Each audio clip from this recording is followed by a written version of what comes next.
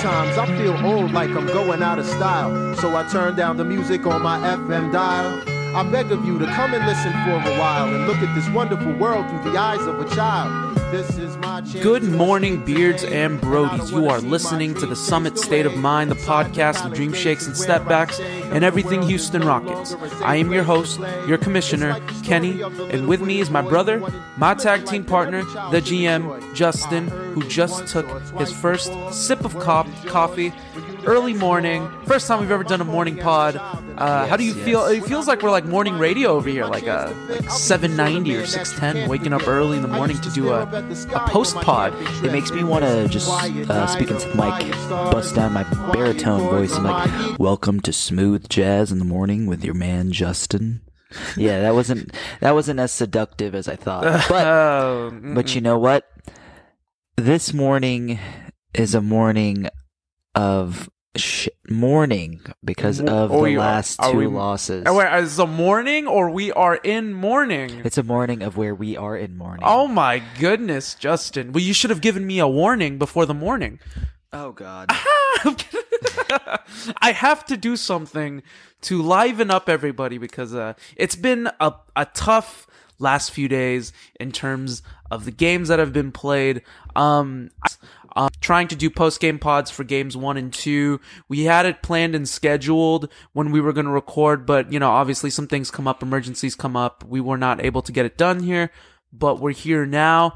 We're going to basically, what the rundown today is, we're going to review games 1 and 2. We're most likely going to do it together. We'll condense it because, GM, what you were telling me before we started, you were saying, between games 1 and 2, like, wins are nice, but it's more like wins are nice, but really what should be analyzed is more games 3 and 4 in terms of because of the closeness of those last two games, right? Yeah, it's more so in the fact like our effectiveness in clutch time, I guess you can say. You want to focus more on what can make you better. Granted, we did win game 1 and 2. Games 1 was very, we won that handily. Excuse me. Yeah, we really handled it handily. All things considered. I feel like game 2 was still relatively close, but we pulled away at the end. This is the fourth quarter. Lights out, shooting from the bench with Harden on the bench. Yeah. Yeah. The bench brigade is what did it. And what I'm starting to see in games 3 and 4 is that Mike D'Antoni is starting to stray back to what he does normally in the playoffs, where he runs with a 6, no matter what, and that's it. Yeah. Because if you noticed, Jeff Green got heavy minutes, played 30.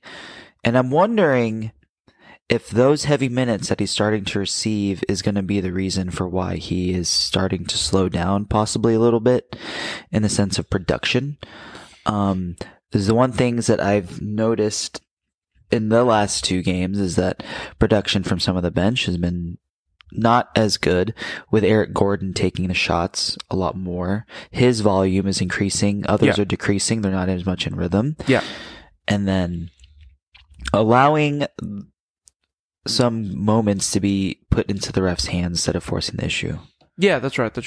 Good look so far as we open up our podcast.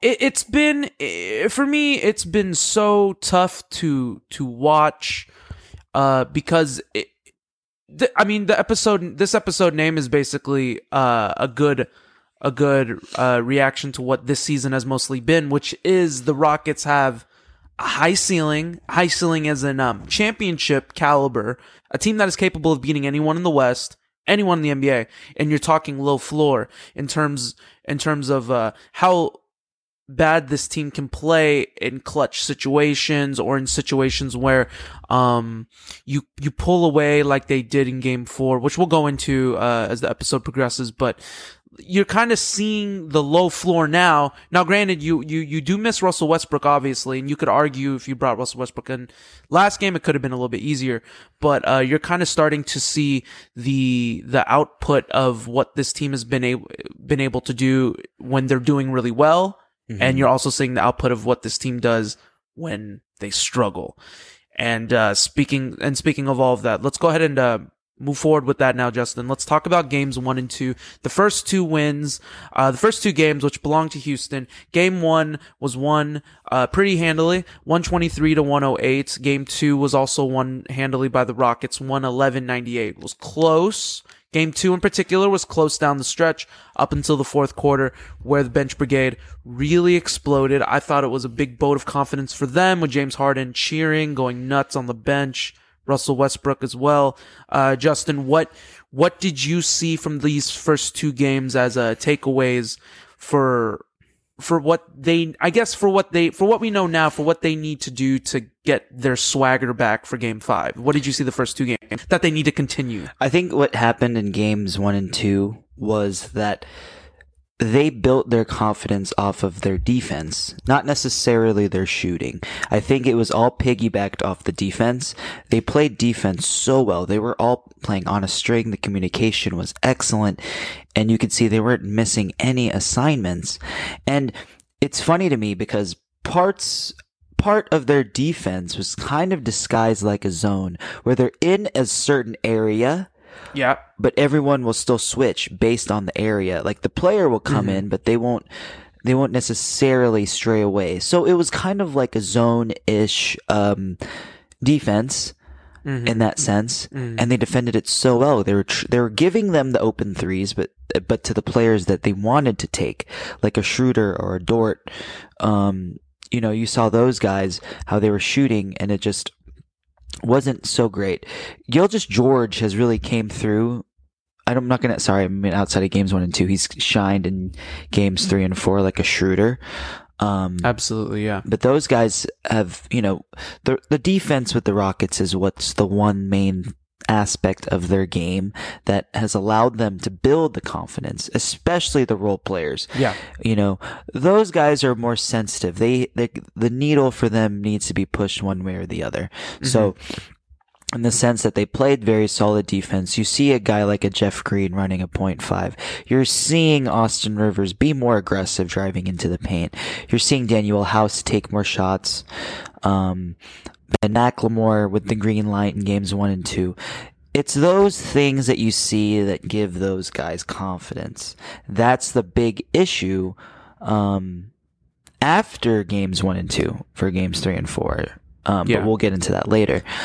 The turnover battle, honestly, I do not remember. I do believe that the Rockets were playing very handsy defense. They were putting their hands in there. Which was one of your keys. It was very key for them in order to run away with victories, is if they're not able to get the ball to turnover, then that'll lead to more second chance points for OKC, and that is not what you want for them, considering how we're losing the rebound battle consistently. It doesn't matter. That's just our game. That's how it's going to be. Which is interesting that you say that, by the way, because game 2, which I'm looking at the stat sheet right now, Thunder had 13 turnovers as opposed to the Rockets, who only had 7. So it seems like there is a pattern in terms of what one of your keys, that was one of the keys before the series, was to force turnovers to get the ball out of Chris Paul's hands. Yes, that is always your goal. Exactly, and they have been able to do that high energy defense, because the game two end score, we held Thunder to under 100. Yes, and in game 1 we held them to only 108. So, with that said, this team here being held to 108 and scoring 98, it makes you kind of think that the high energy defense that the Rockets play, knowing that they're small, they have to be the pest, they have to be mosquito-like in their defense. Games 1 and 2 in particular, forcing turnovers, high energy, playing the passing lanes, that has to have attributed to their win as well, to those 2 wins as well, because of the fact that they were playing high defense, which probably gave them confidence on the offense. You'd have to agree, right? 100%. I mean, the way that you play defense, and you reap the rewards when you score off of these turnovers, and you see the rhythm in the offense, you're disrupting their rhythm. So basically, they are adjusting their game to you, and that is the only way Houston will beat any team. Yeah. Not just Oklahoma. Uh-huh. Like, this team is predicated on the fact that they will make you adjust. Yeah. It doesn't matter. So the fact that their confidence piggybacks off their defense makes complete sense in my eyes. And that's how it has to be. You know, I mean, guys like Harden, Westbrook, they don't need that. You know, they're good. You know, they're stars. But it's more so like the Rocos, the PJs, the Houses that you see is that once their defense is being carried out and executed, that's when you start to see PJ hit corner threes, Rocco take threes from, from, from baseline to baseline, like without much, without reckless abandon. Yeah. You know what I mean? That's right. And you see those guys feed off of that energy because they're confident to know that they can put up the shot, they can go back to the other end of the court and shut you down. And that's the thing. With them, especially with the games 1 and 2, like a Jeff Green getting so many open shots and just the way that those guys affected them on offense. And he was so key. I mean, we got to before we move on, we have to talk about that. We have to talk about Uncle Jeff Green from the Book of Revelations. The man has been a revelation in terms of what he's produced. I mean, it makes you think. I mean, Justin, I just have to ask you, where has he been? He's been in the league. He had open heart surgery in 2012, found success with the Thunder, and then kind of just fell off the face of the earth. He played for 9 different teams. What's given Jeff Green the confidence here just to be successful now in this system, being back with his old teammates in Harden and Westbrook? Where's this guy been? He hasn't played for a team all year. Got signed to a 10-day contract back in February. Yes. And now he's actually found success, found a home. Now you're thinking, oh my gosh, holy crap, this guy is so good off the bench for what he does. His skill set is so different. I mean, we talked about it in one of the past games when we were watching. We called him the modern day Boris Diaw to Mike D'Antoni. Yeah. To Mike D'Antoni's offense. What have you seen here from Jeff Green? It's just in the sense of that when you play for a coach like a Coach D'Antoni, he puts you in positions to succeed. That's what he does with many players. And, players that are quote unquote boneheads or players that are not the smartest in the sense of remembering plays. I don't know how many times I've heard stories about Ben McLemore getting lost on the defensive end. Yeah. Getting lost on the offensive end. Yeah. Yeah. And Jeff Green is the one that carries that torch in the sense of that he can. D'Antoni just gives him the green light to succeed. And the fact that our offense is predicated on such a motion and free motion type of offense. That's right. Yeah. That, you're not really put in you're not being put from point A to point B. For him, it's more so a free motion where it's you see this opening, you go here. Yeah. You set the screen, you read and react. You see what the defense gives you, and we'll let you make the decision. Yeah. And when you give a player that freedom and that trust, it puts them in motions to succeed. And that's what I think is going on with Jeff Green. They're trusting him to handle the ball. They're trusting him on defense. They're trusting him to make decisions. And when a coach shows that kind of trust in you, what do you want to do? You don't want to let that coach down. Of course. So, maybe it's just because he's also not feeling any pressure, right? No. You'd have to say. Absolutely not. He has no pressure. I mean, we expected nothing out of him. And the fact that we're still getting this production out of him is surprising me, because I didn't expect it. I don't think any of us did. No. I mean, I thought we were pretty sure at some point, Jeff Green, he was playing well in the bubble, but even me being big Jeff Green advocator that I am, I was kind of expecting, okay, well, the drop-off was going to happen at some point. Well, I mean, I assumed that it was going to end up being like a Damari or a Luke that was eventually going to take the spot. But boy, were we wrong. I mean, little did we know that Jeff Green's ball handling skills was what was going to keep him on the floor, because it gives Harden a point off, absolutely. But I do think that once Russ comes back, that Jeff Green's effectiveness is going to skyrocket tenfold, because he will be the third option to handle the ball. Because you don't even want Eric Gordon handling the ball anymore. That is, man, I just feel like out of respect for Mr. Fundamental, we shouldn't even touch the subject without his presence here, because I'm sure our man has a lot to say. And friends, I'm just letting you know now, at some point we're going to bring him on. Maybe this weekend.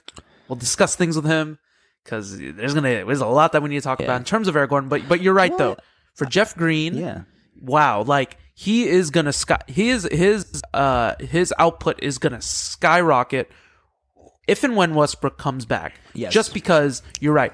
Him being the third ball handler, and for the one thing I noticed in game 4, it might have been in the first or the second quarter, there was a great play where Jeff Green brought the ball up the court, and he took it, Harden set the screen, and it was almost like an inverted pick and roll, where it was a an inverted pick and roll motion where Harden flashed inside, where Harden sets the screen, Jeff Green goes around to his left side, which causes the double.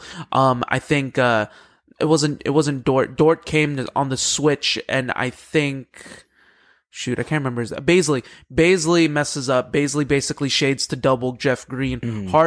Harden peeks at the free throw line. He peekaboos the free throw line and peels back to the 3-point line, which leaves Harden wide open. So Jeff Green, playing the point guard, finds James Harden off the ball, which is what we've needed from James Harden since forever. And we're seeing that now with Jeff Green, and good points too. You're saying that in terms of Jeff Green's production, because he has been a godsend, a revelation. I will say this though: when you see a James Harden setting screens for a Jeff Green, it shows that James Harden trusts him in the sense to make the decision off the roll. Absolutely. Because do you see him setting screens for an Eric Gordon? No. Even though I feel like that can be effective, but he doesn't, because he doesn't trust Eric's decision making, in the sense he'll let someone else do it, and he'll hang out on the other side of the court. It's just, I guess, because his play is so sporadic in the sense, because I mean the only guys I've seen Harden set screens for all year were Russ and Jeff Green. And what does that tell you? Because you see Russ set screens for James Harden as well, in the sense of like just those two feeding off each other so well. Of course. And the fact that we see that of a James playing off the ball, it says a lot about what he believes in Jeff Green's game. Yeah. So in that sense, it's kind of eye-opening. I mean, Jeff Green was still, I think he was a plus on the court this last game, because the only negatives that I saw on the court from game 4 were Austin Rivers, even though he only played 15 minutes, and Eric Gordon, even though he scored 23 points. His volume shooting may have helped, but his volume shooting also may have hurt us, because if he's not affecting the game defensively, because that's what his best aspect of his game has been all series, was his defense. But if he's not affecting it defensively, but he's still shooting the ball well, I don't know. I'm not sure about the effectiveness. I'm pretty speechless. I'm pretty speechless in this sense. The games, I'll say this though, for the first 2 games, the mythos of the myth that is Eric Gordon, he played decently, played well, all things considered. And because of Jeff Green, because of Austin Rivers, because of B-Mac and Harden just being what he was, game one, him being a killer offensively, scored 37 points. And then game 2, probably having one of the worst shooting games of his entire playoff career and still handling them pretty handily. I thought game 2 was telling, man, like Chris Paul can't seem to get past anybody. Chris Paul's old. It seems like there's no way that they can beat us. So with that said, Justin, we'll go ahead and move on now past games 1 and 2, because Chris Paul does end up picking up speed, and the Thunder do pick up their rhythm with their crazy ass 3-guard lineup, and Lou Dort playing godly defense on Harden, supposedly. We'll go ahead and move on from that now. And, man, these last 2 games really made me, like, really, really, like, upset. It made me sad. Like, I thought to myself, I really needed a pick-me-up. Speaking of pick-me-ups, everybody, you guys need pick-me-ups or something that, if you're down and you want maybe something to do, something that'll make you feel better, something that'll make you feel good. Well, I'm going to tell you something, guys, right now. If you're into anime and if you're into different types of anime, and if you want to make that to be a representation of your wardrobe and things that you wear, I have some great news coming out for y'all, because my best friend, owner, the operator of Day Off, is going to come out with his first ever pop-up shop. Hey, Beards and Brodies. On August 29th, from 11 a.m. to 4 p.m., my best friend Chris Chavez is going to be hosting his first ever pop-up shop for the big-time brand known as Day Off. It's going to take place at the Yasumi Workshop, located in Bean Here Coffee Lab and Studios, another great sponsor for us.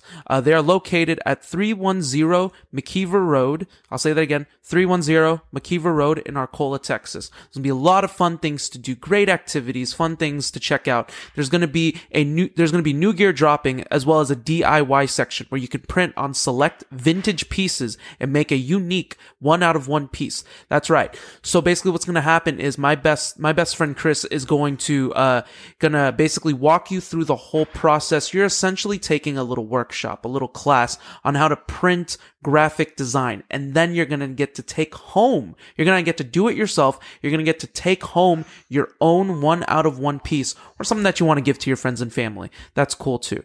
But basically you're going to be able to do that all for yourself. And then there's also going to be new select gear dropping just exclusively for this pop-up shop. I highly recommend each and every one of y'all be sure to check it out, because on August 29th, I mean, with this impending hurricane, obviously, but it should be post-hurricane already. And if you guys need something fun to do, be sure to check this out. It's going to be a lot of fun, a lot of activities. It's also taking place inside Bean Here, so you guys can hang out, get some delicious, some of the best coffee in Houston, and just check out the pop-up shop, because there's going to be a lot of fun things to do. The commissioner and the GM will be live there. We're going to help out the Nature Boy with whatever he needs. We're basically going to be workers for that day, and we're going to help him out with whatever he needs in terms of that. So we'll be there for that. So come by, come say hi, and just be sure to check out the Yasumi Workshop for Day Off's first ever pop-up shop. There's going to be a lot of different things, a lot of safety parameters that are going to take place. There's going to be you're going to be required to wear masks. Don't worry about that. There's going to be a lot of safety parameters in terms of that. So I'm sure it's going to be a lot of fun. Bring your friends, bring your family for the first ever Day Off pop-up shop, located once again at the Yasumi Workshop in Bean Here Coffee Lab and Studios. And be sure to go Plus Ultra! Welcome back, Beards and Brodies. You are listening to Midnight Thunder on the 12 a.m. hour. Psych! Screw the Oklahoma City Thunder. We are a Houston Rockets podcast. You are listening to the Summit State of Mind. Just making sure that people understand who we are and what we represent. You damn right. Ain't that right, Commish? You damn right. Oh, I'm the Commish. Oh, shit.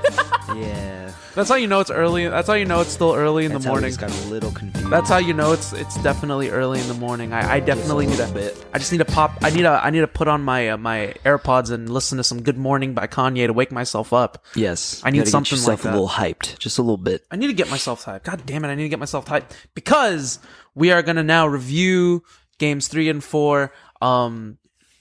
Games that were obviously a tough pill to swallow. Game 3 alone being a really tough pill to swallow. Let's go ahead and just talk about that now, GM. The Oklahoma City Thunder beat the Rockets in overtime in Game 3, 119-107. And then in Game 4, the Thunder beat the Rockets 117-114. Let's talk about Game 3 first. Mm-hmm.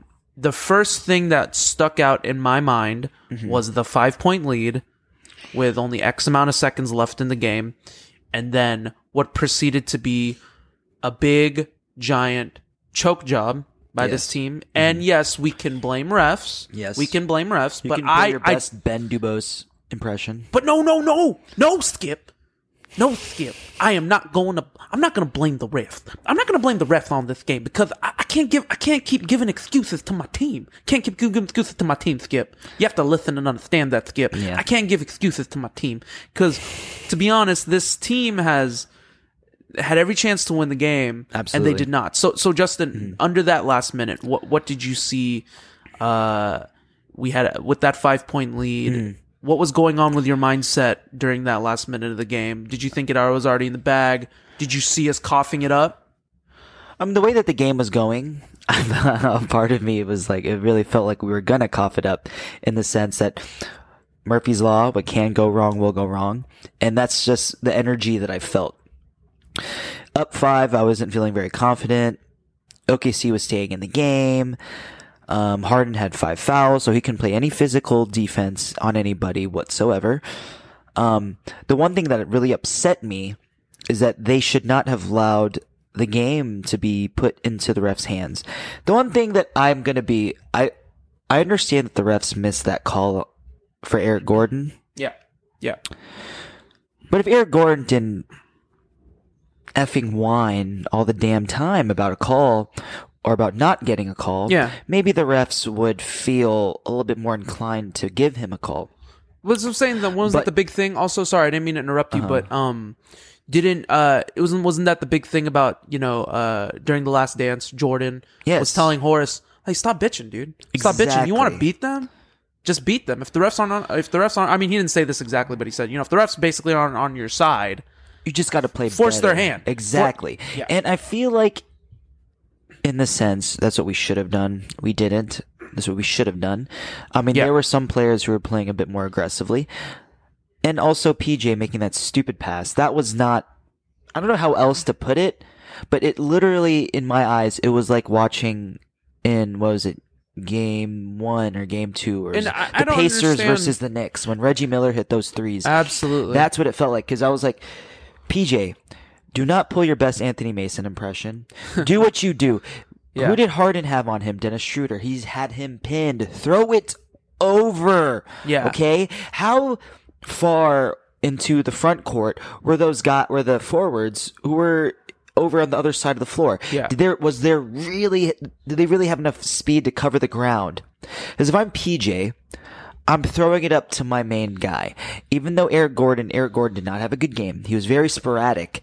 And the fact that he wasn't all there. He turned the ball over 3 times in the fourth. Like, I don't trust the guy. So what do? Lob it to James. He has the shorter guy on him. Put your superstar in the best position to succeed, which he should have done. And you're right, Justin. Let me just give you this. Also, let me say this. Oh, go ahead. Eric Gordon or Jeff Green should have been inbounding the ball. That's it. That's all I got to say. Oh, the PJ is I don't know what it is, but it always seems to land in last minutes of the game. It always seems to land in PJ's hands. Do you remember that New York game where it wasn't this year. It wasn't this season. It was last season, I think, where Eric Gordon passes the ball into PJ, and PJ he didn't purposefully do it, but for some reason he didn't think the ball was inbounded. I don't know if you remember. Yeah, there was a lapse of judgment there for PJ. So I don't understand. He always seems to get it, but he always seems to make bad decisions inbounding the ball. Absolutely. He's no Robert Ory. No. Definitely not clutch in that sense. So Justin, I pulled up a stat line here. Mm-hmm. And I think this will interest you as well as all of our Beards and Brodies that are listening. The Rockets had a 102-97 lead with about with a minute to go. Mm-hmm. All right, now let's go down the timeline here. Let's see what happens. Yep. Next possession. Easy layup for CP3. I remember vividly. Harden lets him go. Harden has 5 fouls. Harden doesn't want to follow up. Exactly. Harden has 5 fouls, so he'll give CP3 the easy layup. Bad defense on their part because you shouldn't have put Harden on him. Yeah, you shouldn't have allowed Harden to guard CP3 in that sense because he should not be put into that position. Yep. You do not allow the defense to put pressure on your best player with 5 fouls. Yeah. It's just, I just don't understand what they were thinking, but go on. Okay, so the score from there on is 102-99. House steps out of bounds. He ends up hitting a step back 3, but steps out of bounds to get there. That was with the shot clock running down. That's right. So it was a bad play, bad job. 102-99 still. An easy layup for Adams, if I recall correctly. They break down the defense. They break down our defense, which leads to an easy Adams layup. Yep. It is 102-101. This is where it gets key here. This is where the Rockets throw it out of bounds, the controversial play, because they said that Eric Gordon trip, which you have attributed to what you said earlier, was saying that if he didn't bitch and whine as much, maybe he would have gotten the call. PJ for his stupidity. And on top of everything, there was a chance that Steven Adams had touched the ball. Yes. But it shouldn't have gotten to that point. It shouldn't have gotten to that point, and you don't put the power in the ref's hands. Absolutely. Nope. And this is where I showed my frustration live. You have the 102-101 lead. Now you know, okay, well, if we lost, it took forever to review. So you had a chance to draw up your defense on the way you wanted it. Mm-hmm. The way it was set up was Chris Paul gets the ball at the top of the key. Mm-hmm. They switch. They purposefully made a switch. They switched it to where Harden guards CP3. Mm-hmm. Harden gets broken down because Harden can't play too close. Yep. Harden gets broken down by CP3. This is exactly where the mistake happens. Jeff Green is able to recover. He is there. Daniel House, for some reason, is trailing right behind Green, thinking that Green wasn't going to be there. That was probably House's first mindset, was that Green wasn't going to be there. CP3 kicks it out to SGA, to Shai Gilgeous-Alexander for the 3 and hits it. The lead. Mm-hmm. So that was, and then that's when they took the 1-point lead. Okay, so I just have to talk to you about this because this is pure stupidity on defense from House's side. Now, granted, yes, the turnover was crucial. Obviously, it's crucial. It's stupid. But you can't let go of the game. You still have the lead. Yeah, right? in that sense, what happened, like the defense, so CP3 got past Harden, and he got into Jeff Green.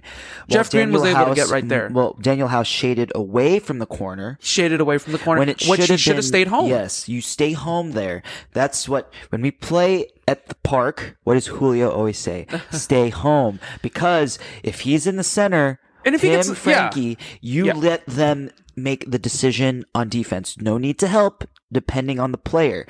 But you want them to make the choice and take a harder shot as opposed to giving an open shot to someone else. So in my mind, what is Daniel House thinking? He's ball watching. He doesn't have faith, and 2, he doesn't have faith in Gilgeous-Alexander's shot. I don't think that they should have done that honestly, I don't think they should have done that regardless, just because when CP3 drives into the lane, that OKC team is down 2. If you're OKC, you're down 2. If you have to give up the tie, you give Chris Paul the tough layup, and you make him make that tough. You make him make that tough layup because at the worst case scenario, it's a tied game. Absolutely. But then you put pressure on the other side because you gave up the lead now, which we end up going into after House. Missing a free throw. House misses a free throw. He goes 1 of 2 from the free throw line, which leads into overtime. Yep. An absolute critical failure in terms of execution, offense that they play, and defense that they play. Yep. It was terrible to watch. It was upsetting to watch, and I understand all of you as Rockets fans. For me, that a person that prides himself on defense, I was very frustrated the way that House, because for me personally, it wasn't. If your offense isn't going to fall, your offense is going to fall. If you're going to win the game, you're going to win the game defensively. You had the lead, protect the lead. Yep. If your offense isn't going in, then protect it with your defense, because that's what makes, the old saying goes, defense wins championships. And that's exactly what we needed here, and what seems House didn't seem to have. Yep. So with that said, you go into that overtime. Harden fouls out within the first minute.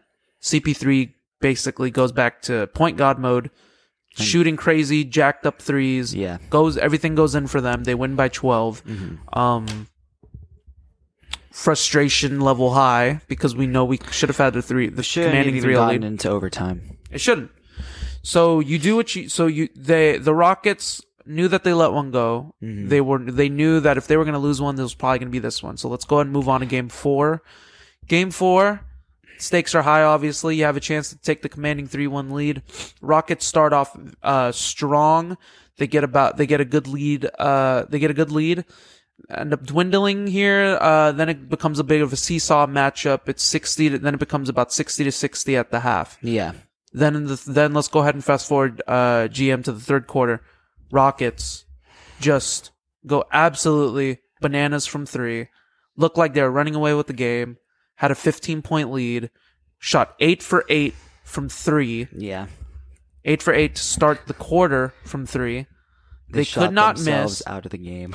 It was the old, what should we say? Do you remember the 93 Oilers, the old Chuck and Duck offense? It was that's what it really reminded me of. It was the run and shoot. It was like, that was the downside of the run and shoot offense, because they all got triggered. Oh, we're shooting 8 for 8 from 3, so let's keep going here. Yeah, but you have to believe that these percentages are going to even out sooner or later. So if you see a couple of these not falling, it would force you to want to drive into the lane, right? No. Harden goes 0 of 8 from 3 following that. Yep. 8 from 3. So I have to ask you, GM, question here for you. What were you thinking when the lead kind of started dwindling, and what did you see from the Rockets in terms of just the lack of execution? Well, okay, let me tell you this. Let me preface everything with the fact that I did not get to watch the game. I was keeping up with it through box score because I was currently at work, very, very busy, just picking up my phone here and there. What I did see is that we had a big lead at one point, and it dwindled. By the time I was answering emails, the game was tied again. And I was like, what in the hell is going on? And I'm starting to look and see that A, certain guys are not getting as many minutes. B, D'Antoni's falling in love with his 6-man rotation again. And C, and James is getting a little trigger happy with his 3-point shot. When he starts to get a little confident and his legs get a little tired, he's not going to want to drive in anymore. I understand that. We all do that. We all succumb to settling for jumpers when we're tired. And I guess that's something that was going on. Yeah. I do wish that we drove to the bucket more. I can't comment on other guys not driving. Like, I don't know if Eric Gordon was being aggressive. He shot decently well in game 4. Yeah. Was he effective on the floor? I don't know. Gordon was hitting his threes. He was playing decently, but then after a while he ended up missing his threes. He made some really dumb turnovers in terms of what he was, the impact or lack of impact he was making on the floor. He was trying to drive and make moves, but he lost the ball quite often, and he was infuriating to watch because he whined. He did the old wine and dine type thing. He was complaining, and it led to, crucial mistakes it led to crucial mistakes, which led them back into the game. Now let's move forward here, because in the fourth quarter, it ended up being a defensive fourth quarter with this team. For both teams. It ended up being, the final score ended up being 25 to 21 in the fourth. So not too much offense being played. We knew it was going to get down to the wire. I know that you didn't watch the game live, but for me personally, someone who did watch the game live, it was frustrating to watch because the defense was there. They had the shots that they wanted from 3. Yeah, that's what D'Antoni said. Could not make the shots that they needed to hit. And on top of everything, we need to talk about this because it has to be talked about. The elephant in the room. James Harden, down the stretch. There was a crucial play under a minute to go, Justin. Yeah, he threw the half-court pass. They had to solidify the rebound. You're down 1. Yeah. You're down 1. All you need is a 2. You don't even need a 3.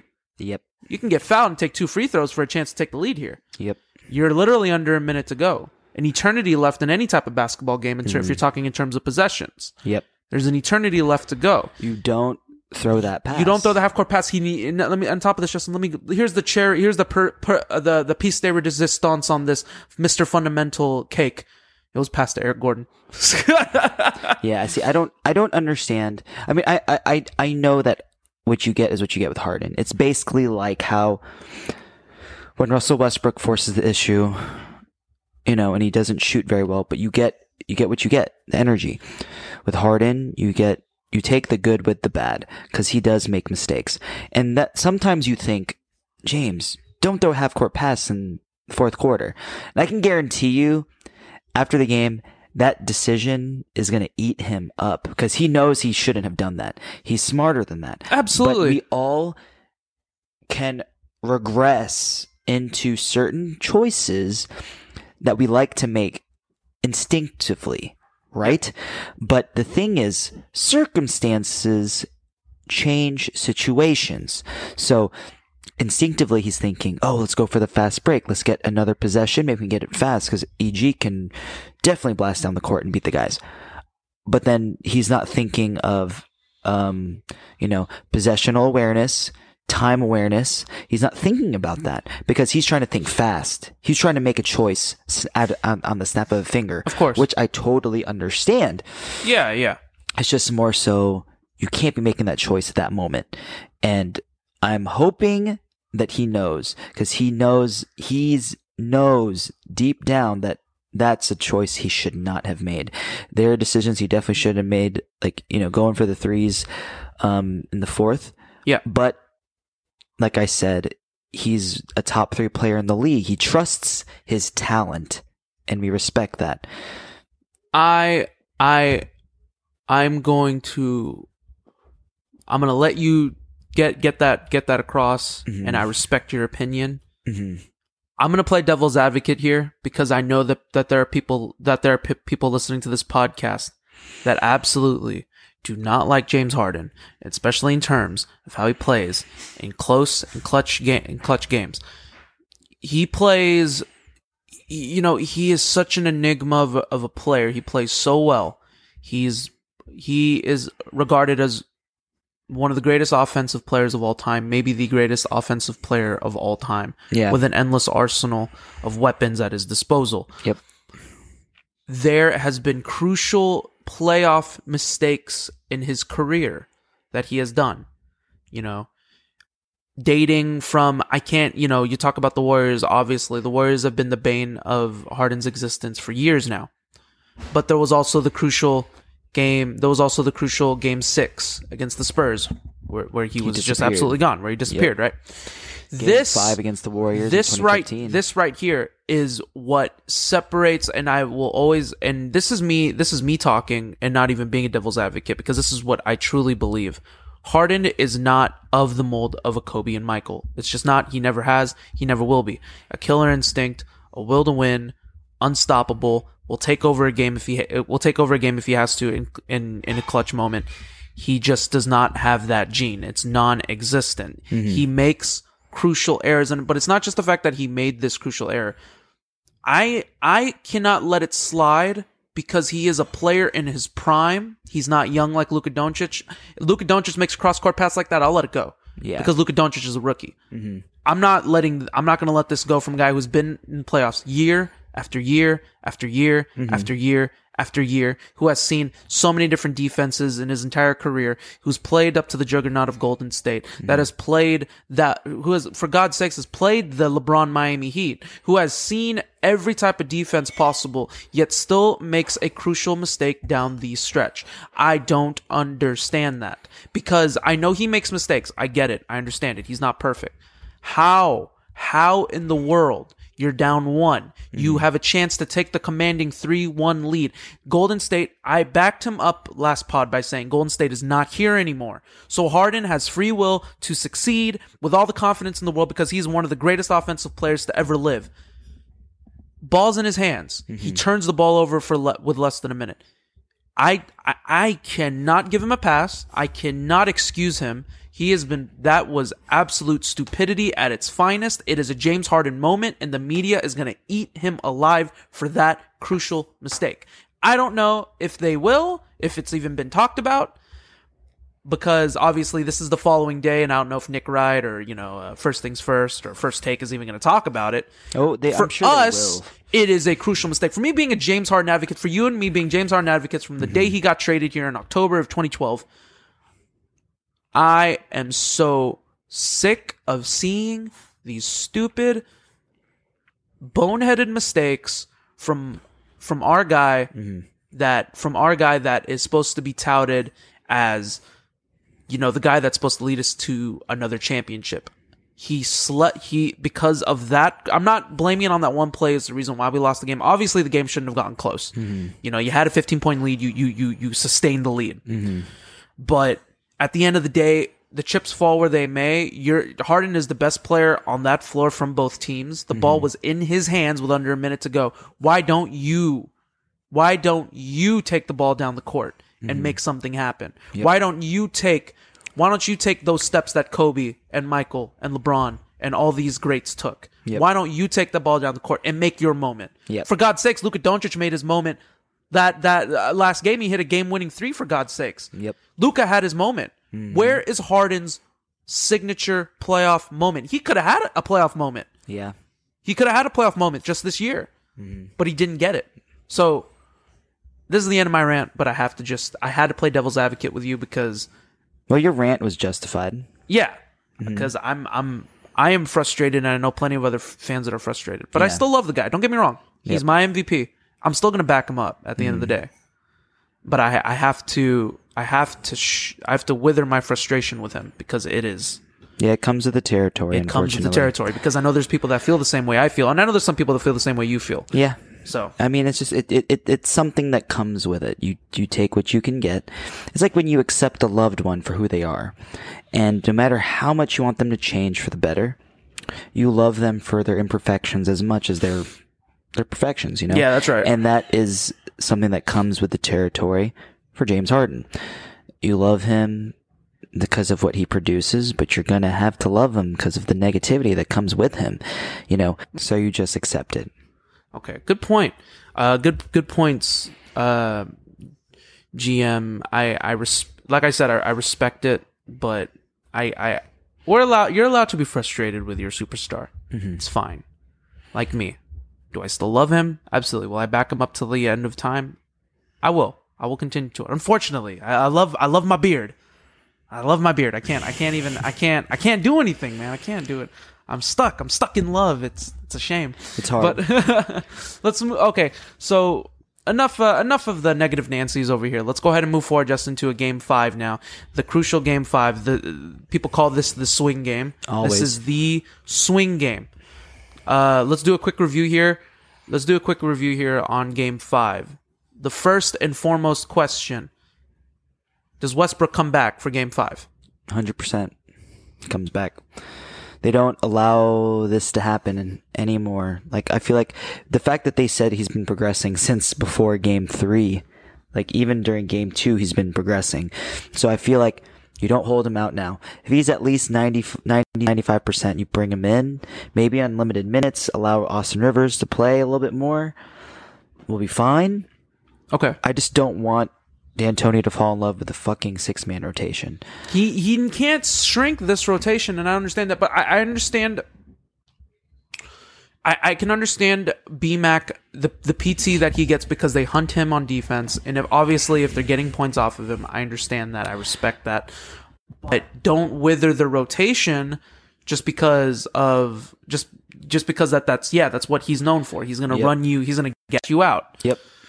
Can't do that, right? You can't do that in that sense. And let's say Westbrook does come back. Westbrook comes back, and the Westbrook comes back. What do you see here? What are your keys for this game, for this Rockets to win the swing game? Game 5. Westbrook needs to get to the basket. That's the thing, is like some of these guys are getting there, but in the fourth quarter, they have the lanes, just the legs are tired. I mean, granted, Russell Westbrook has a strained quad, but the way he plays, just all athleticism. And if he has somewhat of his athleticism there, he can get past all of them. CP3 ain't keeping up with him. Dennis Schroeder is a great defender, but he doesn't have the size against the Westbrook. No. So I do believe that if Westbrook's in the game, he opens up another avenue. You know, he opens up the corner for them, for all those guys, like a PJ Rocco, Jeff Green, those guys in the corner. That's what we're going to see. We're going to see more open lanes and Westbrook taking advantage of them. He'll rock the baby a few times. It'll relieve the pressure off of a James. That's what you want. Complete opposite style of game that James Harden has. So you want him to be out there. And what he brings is so many positives. And the fact that it's going to be a different wrinkle against an OKC, even though they know him, it's going to be hard to defend 2 superstars instead of 1. Absolutely. Good points. And for me, just a big key, obviously, I mean, Westbrook is really key here, but my other key here is defense. You cannot let Chris Paul beat you. You cannot let Chris Paul beat you off the dribble. You got to stop Dennis Schroeder from getting to his spots. You got to stop Shai Gilgeous-Alexander from getting to his spots. You got to contain that triple threat 3-guard lineup that they have, because they have been successful in terms of what they've been providing for that OKC Thunder, which has been the focal point of those 3 of their past 2 wins. So you need to play great defense to stop them and tear away at their heart, tear away their confidence here. Yeah. The return of Westbrook should be nothing short of the game, in my opinion, shouldn't even get close. Yeah. Right? I agree. So with that said, Justin, give me right now Game 5. Give me a final score here. 112-107 Rockets. 112-107 Rockets. Okay, all right. Yep. I respect it. I think all games are going to be close, but I just think that the Thunder cannot always thrive in clutch time. The needle will turn where the talent will be better. You know, granted their execution's great. They have 30+ wins in clutch time. That's because of Chris Paul. Yes, we know the formula. I do believe that we have the team to break that. So, granted, we can do this. We should do this. It's just a matter of execution. Okay, good point. 112-107. I'm going to be the guy here that's I'm gonna call it out. Give me another blowout. 120-105. Wow, that's a Give it to me. Last time I called a blowout, we won. So give me the blowout in Game 5. Mm-hmm. Give me the blowout. Yeah. Game 5. Westbrook comes back. Westbrook comes back. Gets I'm gonna say 28 points. Mm-hmm. It's efficient shooting. Yeah, and a great game. I'm here for it. Give it to me. 120-105. I'm here for it. I'm here for it. So right. You know, like that's definitely confident, and I like that. We got to be confident, and for y'all, especially for the Beards and Brodies out there, it's been a tough last 2 games, tough sledding for this team. But like we said, it is what it is. The GM would agree. This team has a high ceiling, but unfortunately a really low floor. And right now, you're seeing the low floor portion of this team. Yeah. Hopefully, we can strap on our rockets and go back to blast off to the high ceiling where we belong. Yeah. So yeah, all right, okay, good stuff, GM, and I guess that'll be the end. That'll be the end of this episode, basically, in terms of what we've been able to accomplish and get done. Do you have anything else to say before we wrap up? Let's all pray for Russell Westbrook's quad that he does come back. And hey, man, go Rockets! Let's do this. It's a best of 3. We can do this. Let's get it done. Done. Good call. Good stuff. And let's get it done. Beards and Brodies, Rockets fans everywhere in Houston or around the world, be sure that you guys continue to support this team. I know it's hard. It's been tough on us, obviously. But you got to continue to support this team. Continue to show out for this team. Have faith that this team will succeed. I will always take the glass half full in terms of what this team provides. So I'm going to take it. Hopefully Russell Westbrook does come back for Game 5. If he does not, I still think we can win. It'll obviously be tougher, but I still think we can win regardless. It'll be close, but I still think we can win. So with that said, big thanks to all of you that have been listening to us. Big thanks to all of our subscribers. Big thanks to all of our sponsors that have been continually supporting us. And a big thank you to all of our followers as well. Be sure to follow us once again on our Instagram, Summit State of Mind _pod. Please listen to us on Apple Podcasts, and we are on Spotify as well. Be sure to continue to watch these games. If you follow us on Instagram, we'll be posting stories. You're always seeing stuff that we put out. Just be on the lookout for all of that, and be on the lookout for future episodes as well. Future episodes, we're probably going to end up. We've been doing all these analyzing podcasts. I want to start getting back to the fun filter podcast. So we might end up some fun. We're gonna end up doing a couple fun episodes here and there. So y'all be on the lookout for that as well. Yeah. We appreciate each and every one of y'all for just continue listening to us, continue to support, and continue to do that as well for us, the little podcast that could. So with that said, with this pandemic going on, please make sure that you're wearing a face mask. Please make sure that you are washing your hands. Make sure that you are taking care of yourselves, and most importantly, take care of each other, Beards and Brodies. So go Rockets. Game 5 is going to be tomorrow, and tomorrow at 5:30. And like I said, go Rockets. Let's take the lead 3-2, and let's take the swing game. The Summit.